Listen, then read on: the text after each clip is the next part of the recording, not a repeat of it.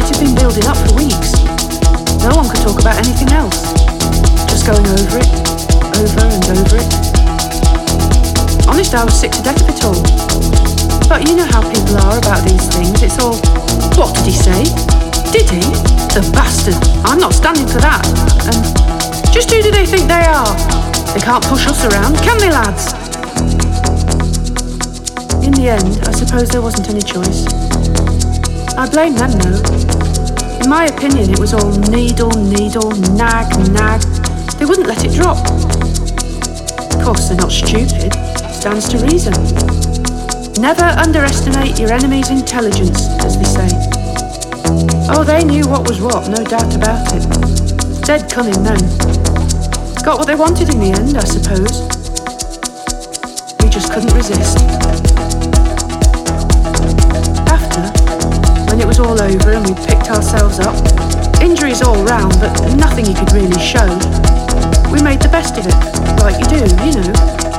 Oh, it wasn't as bad as all that, eh?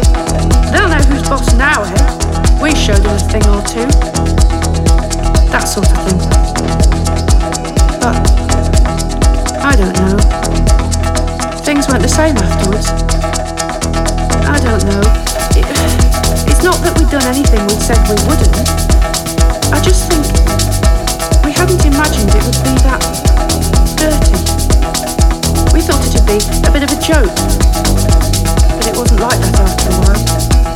It was us they had jumping through the hoops. We were the performing poodles grabbing at the bait, not them.